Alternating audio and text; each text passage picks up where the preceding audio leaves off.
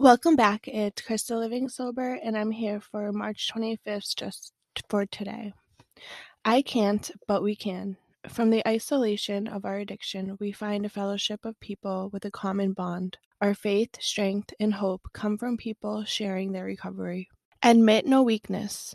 Conceal all shortcomings. Deny every failure. Go it alone.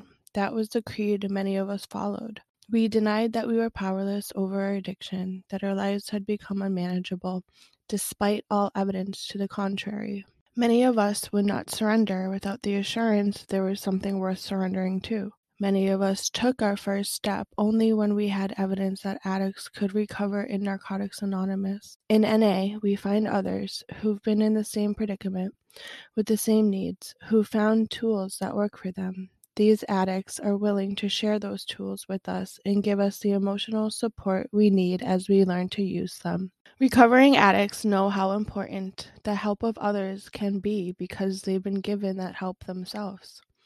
When we become a part of Narcotics Anonymous, we join a society of addicts like ourselves, a group of people who know that we help one another recover. Just for today, I will join in the bond of recovery. I will find the experience, strength, and hope I need in the fellowship of Narcotics Anonymous. So I know this keeps saying NA, Narcotic Anonymous, but it can be any type of recovery group. It can be even the online scene that we're all a part of. And even joining the online scene for recovery, even joining AA or a spiritual faith-based program or any type of recovery program, you join into a bond of recovery with fellow addicts. And through these bonds, when people share their experience, strength, and hope with each other, that is giving people the help they need to recover, to see that together there are people just like you and I, people that are going through addiction, people that have dealt with hardships in the past and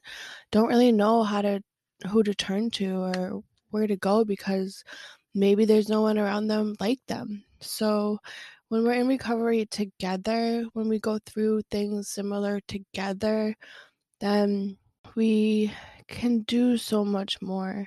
Then we are able to share, we are able to give emotional support, and we learn from all of that. In addiction, we need other recovering addicts to help us, so we know how important it is. So, just for today, join in the bond of recovery.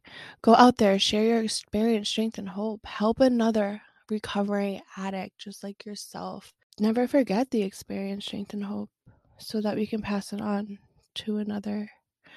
Tune in tomorrow for March 26th, just for today. Have a blessed day, everybody.